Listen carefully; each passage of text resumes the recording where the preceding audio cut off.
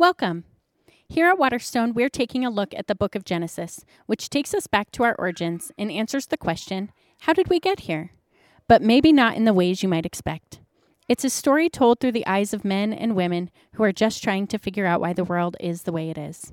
Men and women who loved and quarreled, believed and doubted, failed countless times, and yet fell into God's grace every time.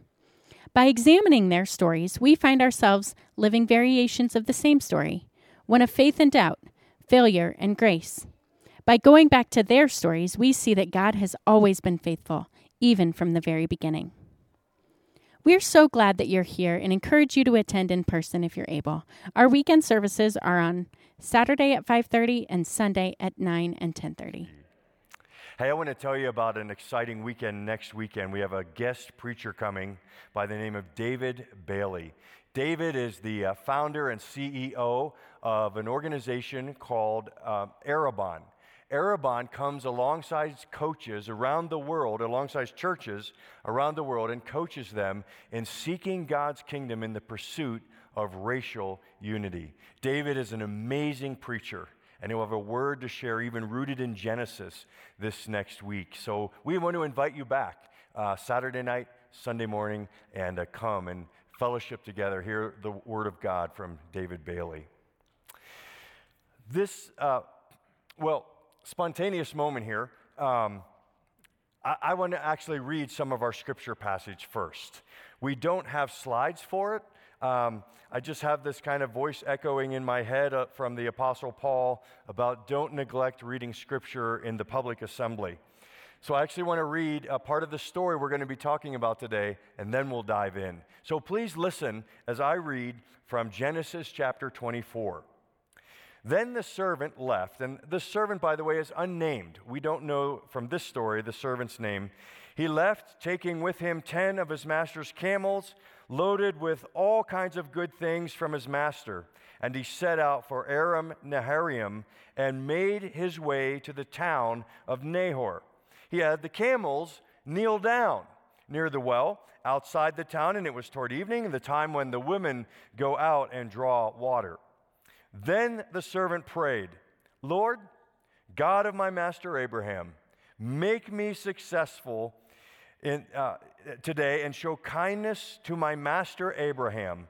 See, I am standing beside this spring, and the daughters of the townspeople are coming out to draw water. May it be that when I say to a young woman, please let down your jar that I may have a drink, and she says, drink, and I'll water your camels too.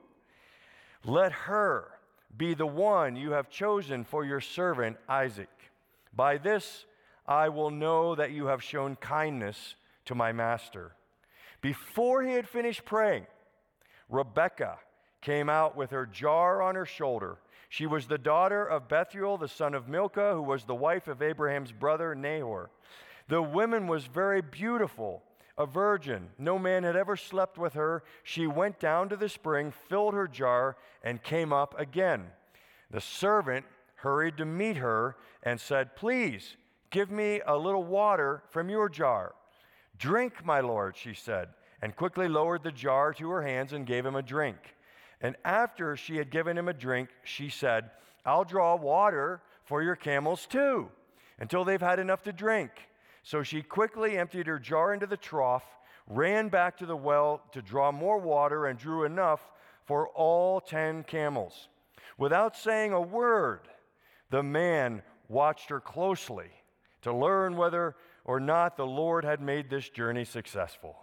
When the camels had finished drinking, the man took out the golden nose ring weighing a beka and 2 gold bracelets weighing 10 shekels. Then he asked, whose daughter are you? Please tell me, is there room in your father's house for us to spend the night tonight? She answered him, I am the daughter of Bethuel, the son that Milcah bore to Nahor. And she added, we have plenty of straw and fodder as well for you to spend the night. Then the man bowed down and worshiped the Lord, saying, praise to the Lord, the God of my master Abraham, who has not abandoned his kindness or faithfulness to my master. As for me, the Lord has led me on the journey to the house of my master's relatives. The word of the Lord. This past week, I came across a story on the internet. So, true or not, I don't know. It's the story of a woman who, at the age of 34, and due to a medical misdiagnosis, went blind. And it was a traumatic experience, a number of weeks, just losing her eyesight. Well, her husband, Mark, who was an officer in the Air Force, he loved her, and he decided that we're going to get through this, we're going to walk through this together, and we're going to learn the new normal. And so she learned how to walk around their house. After several months, she decided it was time to go back to work. And so every day, Mark would drive his wife to work. They'd learn the steps up to the office building, walk her into the office, and then he'd drive across town to the Air Force Base where he worked. And then at the end of the day, he'd drive back, pick her up, and they'd go home. This went on, again, for several months, but they decided, and they're actually getting weary from all of the time and effort invested in that, they decided that for Susan, it was time for her to learn to go to work by riding the bus. And so, a couple of weeks, they spent time together. Every morning, Mark would walk Susan out to the bus stop. They'd, learn the distance to the street. They'd learn how to talk to the bus driver. Susan would learn to navigate the aisles and the seats. And finally, the morning came, a Monday morning, when she would, for the first time, alone, go to work by herself. And she felt utterly, utterly alone. In our Genesis story today, we're hearing about a servant who was tasked by his master Abraham to take, if you will, a Monday morning journey. 400-mile trip to the northeast in Mesopotamia, took 2 weeks, taking 10 camels, and he had this impossible task. He was tasked to bring and find a young wife for his master's 40-year-old son and move 400 miles away, leave her family, and come marry a man she'd never before seen. That sounds like a tough one. Some of us this morning are facing a Monday morning journey tomorrow. Some of us in this room will be going to that first trip, or maybe again first trip to AA tomorrow. Some of us here at Waterstone will be having an appointment with an attorney. Some of us will this week spend a night or two in the hospital. Some of us in this room will wake up again on a Monday morning as the only one in an empty house. Some of us will again try to hit that hard, laborious job of finding a job, and again, fill out resumes and spend all the waking hours trying to find a job. And the question is, as you feel alone on a Monday morning, are you? Are you alone? Well, that first Monday morning, Susan got on the bus by herself, made it to work, and then home again. And she did it the rest of the week. And on Friday morning, as the bus driver was about to drop her off at the office building, the bus driver said to Susan, "Hey, ma'am, you are one lucky woman." And first she said, "Are you talking to me?" And then she said, "What do you mean?" And he said, "Well, every day that I've dropped you off, there's been a man standing across the intersection dressed in a military uniform. And he watches you to make sure you cross the street. He watches your every step. And then when you're into the building, he blows a kiss and he salutes. You are one lucky woman." I wonder this Monday morning on your journey, will you understand that you are not alone? As we approach our story, Genesis 24, I want to make 3 brief comments. First, this is a story, and we are preaching the stories of Genesis. Do you know that the Bible, our holy book, is 70% stories? Have you ever thought about why? And by the way, that's unlike any other holy book for any other religion, to be 70% stories. Why? Well, what is a story? A story, if you will, is an invitation, right? To imagine, to put yourself there, to enter the big story that this holy book is talking about, what God's doing on the world. So in the world, every time we read a story in the scriptures, it's an invitation. It's significance. It's hope, which is why Paul, writing in Romans 15 about the great stories in the Old Testament, he said such things, these stories were written in the scriptures long ago to teach us.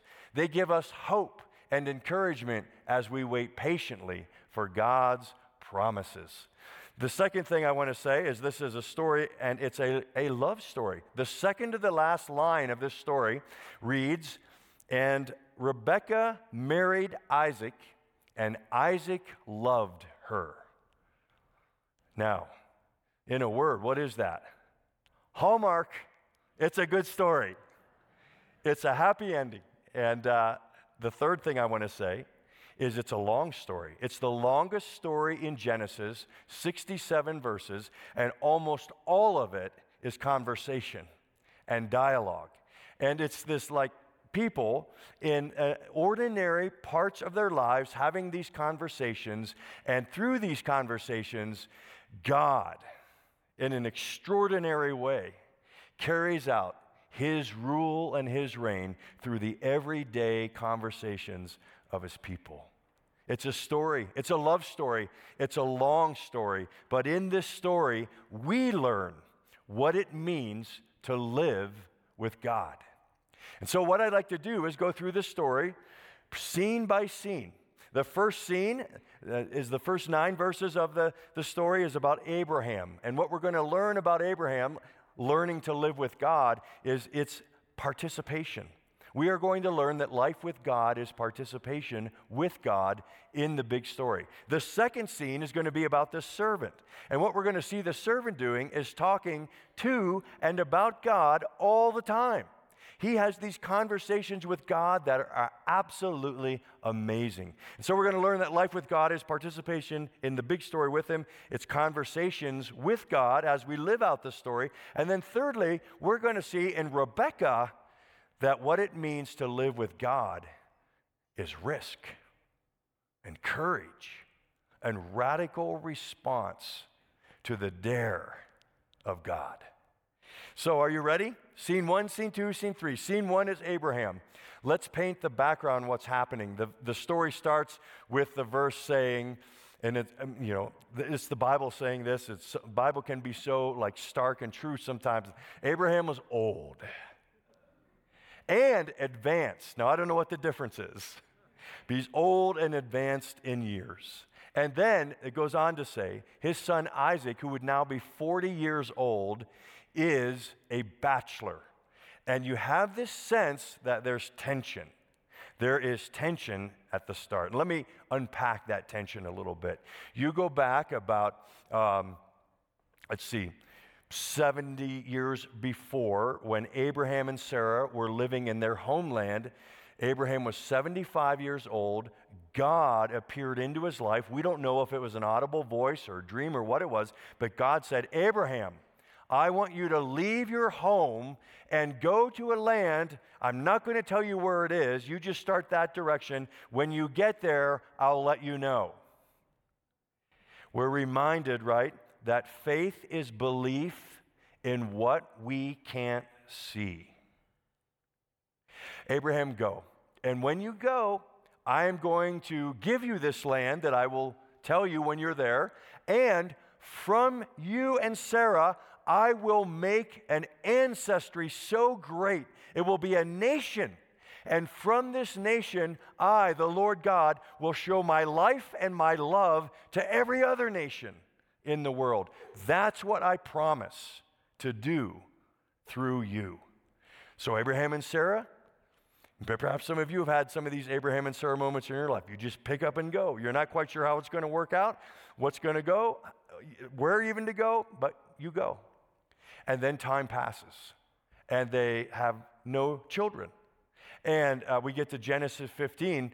Abraham gets antsy, and he says to the Lord, "Lord, this is taking so long? You promised.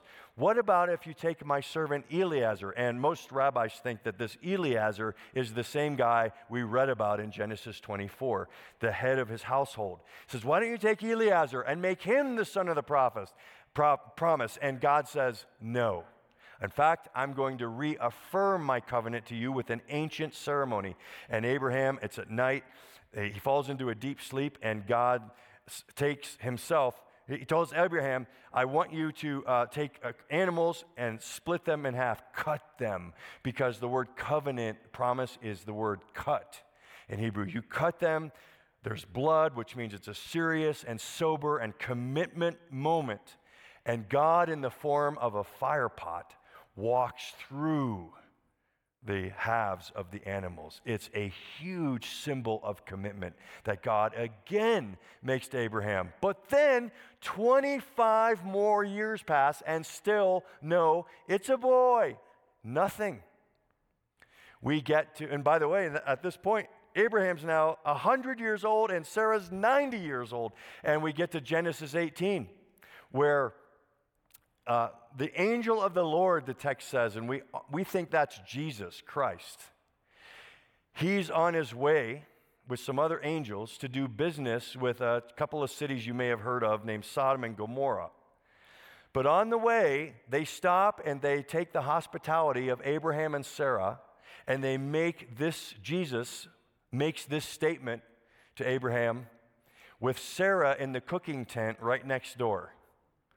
By this time next year, you will have a son. And Sarah, when she hears this, she laughs. Ha! She says, I'm an old, worn-out woman. No way. She laughed. Well, I don't know what, 6 to 9 months later, they're holding a baby, a boy. Do you know what they named him? Isaac. Do you know what Isaac means in Hebrew? Laughter. Itzhak means laughter. Like God always has the last laugh.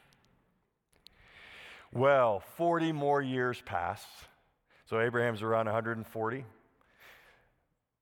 Isaac is like Steve Carell and 40 years old and not married. Some of you will get that pop culture reference. Some of you won't. And there's tension. There's tension because Abraham's saying, wait, you said a nation. You said an ancestry. Where's my grandchildren? He's 40 years old. Most Hebrew men married before they were 20. So Abraham takes action. So that's the story to this point. Intermission. Let's evaluate. God makes the promise. He's in charge. But Abraham says, I need to take action on this promise. Abraham says, and here's, don't just stand there. Do something. Do something. So, he calls the servant. He says, I want you to take this trip. You're going to go back to my homeland, 400-mile journey. Here are two things. The non-negotiables are these. First, you cannot allow Isaac to go back there with you because he's now in the promised land. If he goes back there and marries, he'll never come back to the promised land. So Isaac stays. Second non-negotiable, you will find a woman from my tribe, because if Isaac ends up marrying a woman here in Canaan, 9 times out of 10, when you get married, you choose the other faith, and we can't have Isaac lose his faith. So this has got to happen. You've got to go to this group of complete strangers that we haven't seen in many, many decades, and you've got to find a wife and bring her. She's got to be willing to come and, sight unseen, marry Isaac and live all this way away. And so he takes off. Now, that action of Abraham is his taking action. There are those who say, when it comes to life with God, that God helps those who helps themselves. That's in the Bible, by the way, Benjamin Franklin's Bible. But God helps those who helps themselves. And then there's other times and there's other people who say, no, let go. Let God. God's got this. So just watch him work. And the question is, which way do we go? God made promise, do we take action? Or God made promise, let's just wait and see. The answer to that is, I don't know. I don't know. I know there's sometimes, like Abraham, we need to take action. And I think the word of the Lord for some of you in this room for your Monday morning journey has to be, you need to step up. You need to do it. You know what you need to do. And God's been prompting you. He's been talking to you, and he's been giving counsel through your friends. And it's time for you. God's made his promises, but you need to get busy. You need to take action. Do you know what it's called? There's a theological term for this. It's called providence.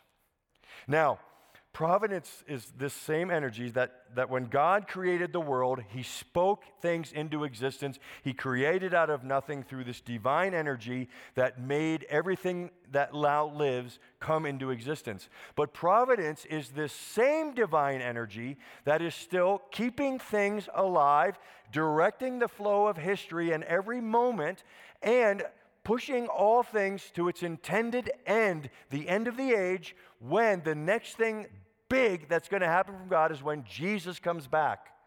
God is in complete control. He has energy. He is working all things to accomplish his will. But here's the thing. The primary way that he's working to accomplish his purposes and bring everything to that moment is through the means of his plan. And do you know what the means are? You and me. We're the means. We're the ones unfolding his plan.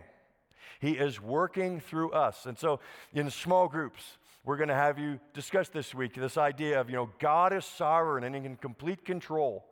And human beings have free choice. And they're able to make decisions. And so how do these things work together? And it's this mystery, a large part of it. But there's parts of it that I think we can understand. It's like this, a picture of a ship, right? The Queen Elizabeth II.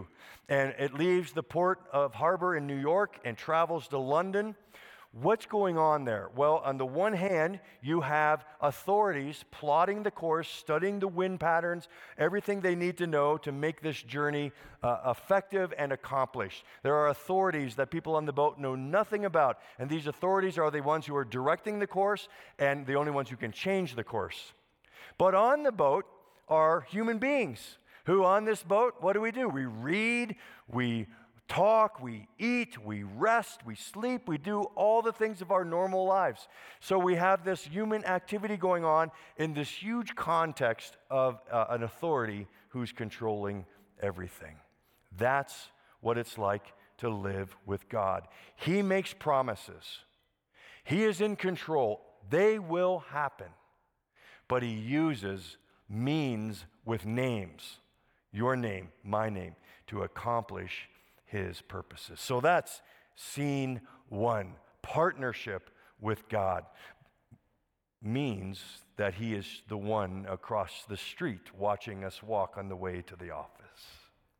Scene two, the servant. The servant charged by Abraham, he has this plan that he concocts. And I want to read it again. It's in chapter 24, verses 10 through 14. Then the servant left, taking with him 10 of his master's camels loaded with all kinds of good things from his master. He set out for Aram Naharaim and made his way to the town of Nahor. That's Abraham's hometown. He had the camels kneel down near the well outside the town. Now, as I was studying this, and one of the things as you study the word, you're always making observations and asking why questions. I would ask, why was that necessary to put in the story? I mean, camels kneel down. Well, the rabbis say that the word for kneel is a homonym for the word bless. And so the rabbis had this statement that when you kneel, you are blessed. Even camels, I guess. They kneeled down near the well outside the town. It was toward evening, the time the women go out to draw water. Then he prayed, Lord God of my master Abraham, make me successful today. Show kindness to my master Abraham. See, I am standing beside this spring, and the daughters of the townspeople are coming to draw water. May it be when I say to a young woman, please let your jar down that I may have a drink, and she says, drink, and I'll water your camels too. Let her be the one you have chosen for your servant Isaac. By this I will know that you have shown kindness to my master. A couple of thoughts here as we think about the servant and these conversations with God. First, the servant is a smart guy because he knows that if this is going to work, this woman, we see the end of the story, Rebecca, is going to have to love these creatures with long eyelashes and dopey eyes and bushy eyebrows and humps. If they're going to make it to the 50th wedding anniversary living as a nomad and where Abraham lives, she's going to have to like camels. Let's start there. Then the servant concocts this plan. And what you see through the rest of the story, and he tells and retells this story, is that 19 times in the narrative, mostly on the lips of the servant, he says the covenant name of the Lord, Lord, Yahweh, in all caps. Lord, Lord, Lord, Lord. He is, throughout the narrative, either talking to God in scenarios like this, or he's talking about what God is doing. It reminded me of a story that I read in Dallas Willard's book, The Divine Conspiracy, a couple years ago, about a missionary named Frank Laubach.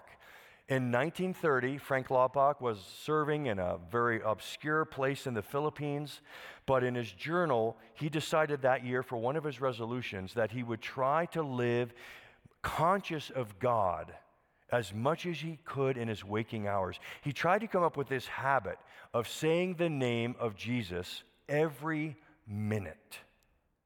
Can you imagine? Every minute. Now, he journals that it was mixed success around all this. But here's what he said as he attempted this spiritual practice. He wrote in his journal, after only 4 weeks, I feel simply carried along each hour, doing my part in a plan which is far beyond myself. This sense of cooperation with God in little things is what so astonishes me, for I've never felt this way before.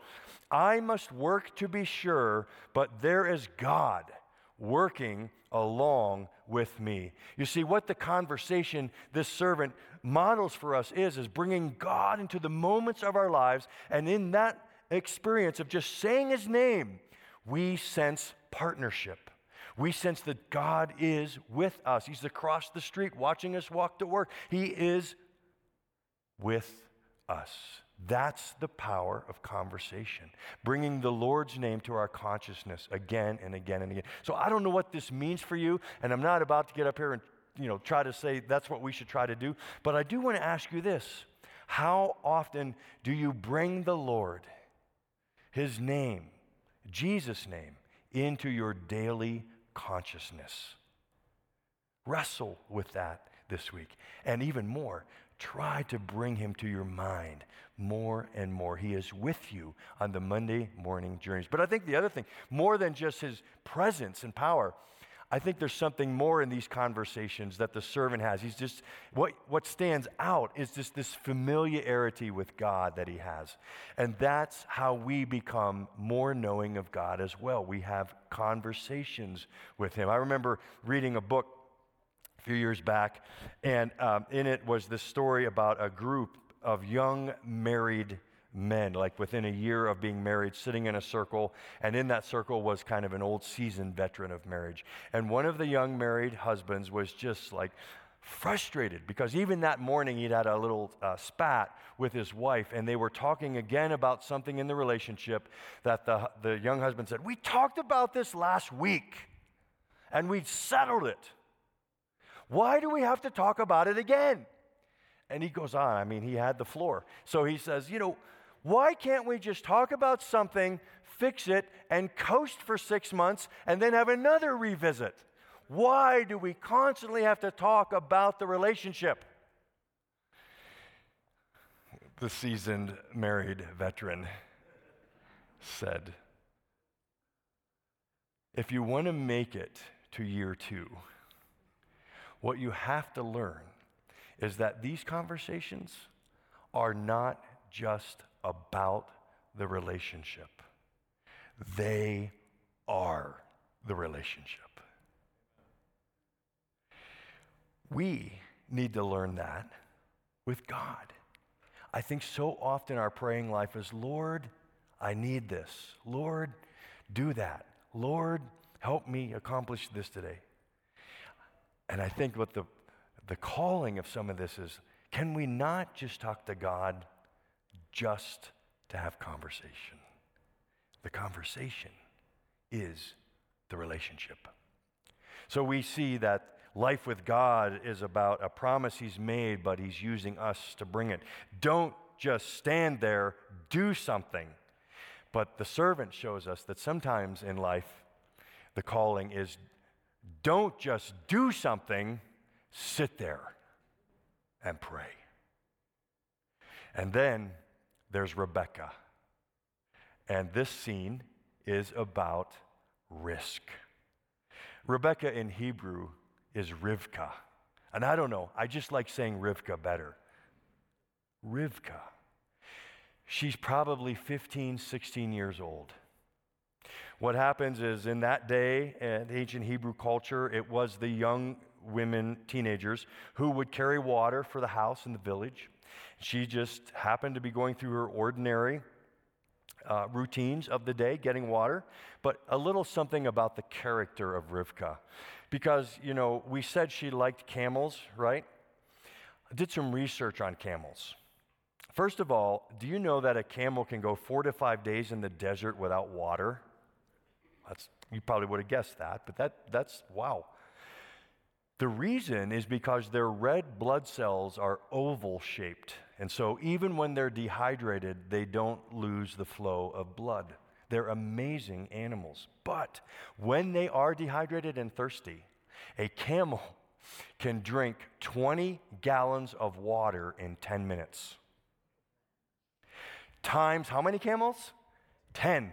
So how many gallons of water did Rebecca fill the trough with? Did you do the math? 200 gallons of water. To be precise in Hebrew, 273 firkins of water she carried. That's Rivka. So all this in her ordinary life, the extraordinary enters. The servant has been watching her. He comes up, tells her the story. Hey, I come from a land 400 miles away, but my master's from your people. And the servant tells her the whole story. She's like, whoa, wow. She says, we need to go talk to my parents. So they go back, and out comes, I don't know if her parents were there, but this dude we're going to meet in 2 weeks when we talk about Jacob, Rivka's brother named Laban. And initially Laban hears the story and he's like, wow, this is more than coincidence. This is the Lord, he says. But then Laban is a scoundrel. And so what happens is he sleeps on it for a night, and the gifts they got the night before, he's thinking, we can do better. And he says, let's just call a timeout and let's take a 10-day moratorium. And I think scholars think he's angling for more. And the servant of Abraham says, no, I've got to go back to my servant Abraham. And Laban, I think, puts his cards on the table, thinking when he says, well, let's bring in Rivka and see what she wants. Laban thinks that she's got character like he has and that she's going to be on his side, and says, yeah, let's get more. They put the question to Rivka, will you leave your family? Will you travel 400 miles to a whole different culture and place? And will you marry a man you've never seen before? And by the way, he's 40 years old. Will you? And Rivka says, I will go. And in those 3 words, you and me are here. Because you know, right, that Isaac and Rivka, into their Monday morning journey comes infertility. And the promise is in tension again, but they push through, they endure, and finally Rivka has these twins named Esau and Jacob. Jacob steals the birthright, becomes the firstborn. In 2 weeks, we're going to talk about how he wrestles with Jesus. And then his name is changed to Israel. And he has 12 sons. And from these 12 sons come a nation who will be life and light to the world. But mainly they will be the nation that brings into the world the king. Jesus will come from the tribe of Judah, one of Israel's sons. It's in those 3 words, when Rivka says, I will go, that the promise is brought to us. Last week, I came across a story in one of my files about an elder in Pittsburgh. And it was one of those days in Pennsylvania when it's drizzling all day and then the bottom drops out of the temperature, and at night, the roads and everything becomes covered in sheets of ice. Well, this elder gets a call from his pastor, and the pastor says, there's this family in church, their 7-year-old son who has leukemia. His fever is spiking, and it doesn't look good. Would you be able to get to this family and get them to the hospital? Why the elder? Because the pastor's car's in the shop, the family doesn't have a car, and there's no ambulances running because of the ice. So this elder says, I'll go. Gets in a car. This family lived about 4 blocks away. And just to get to pick up the family, he has to use 3 stationary objects to stop his car. Gets the family in the car, the 7-year-old on the mom's lap in the front passenger seat, the dad in the back. They come to an intersection, and the elder, who has, by the way, been praying, Lord, Lord, has to make a decision in the moment. Do I go up this hill, if we can make it up, and have a slower descent down into the hospital area? Or do I take a right turn here, and in Pittsburgh, there's these drops into the city. We just sled down the hill not knowing how we're going to stop? What do we do? Lord, in that moment, this elder looks over at the 7-year-old, sees his eyes wide with fear and fever and his flushed face. He decides in the moment just to touch his forehead. And the boy says to the elder, Mister, are you Jesus? And what we're saying this morning is that if you're just going to piddle around in your life and not be willing in the daily moments that are brought to us when God's asking us, will you, I dare you, will you go?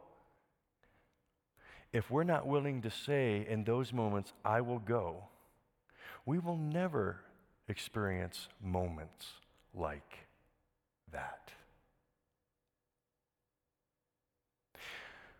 So I don't know why you're here this morning. I don't know why Jesus brought you. I don't know why you're watching online.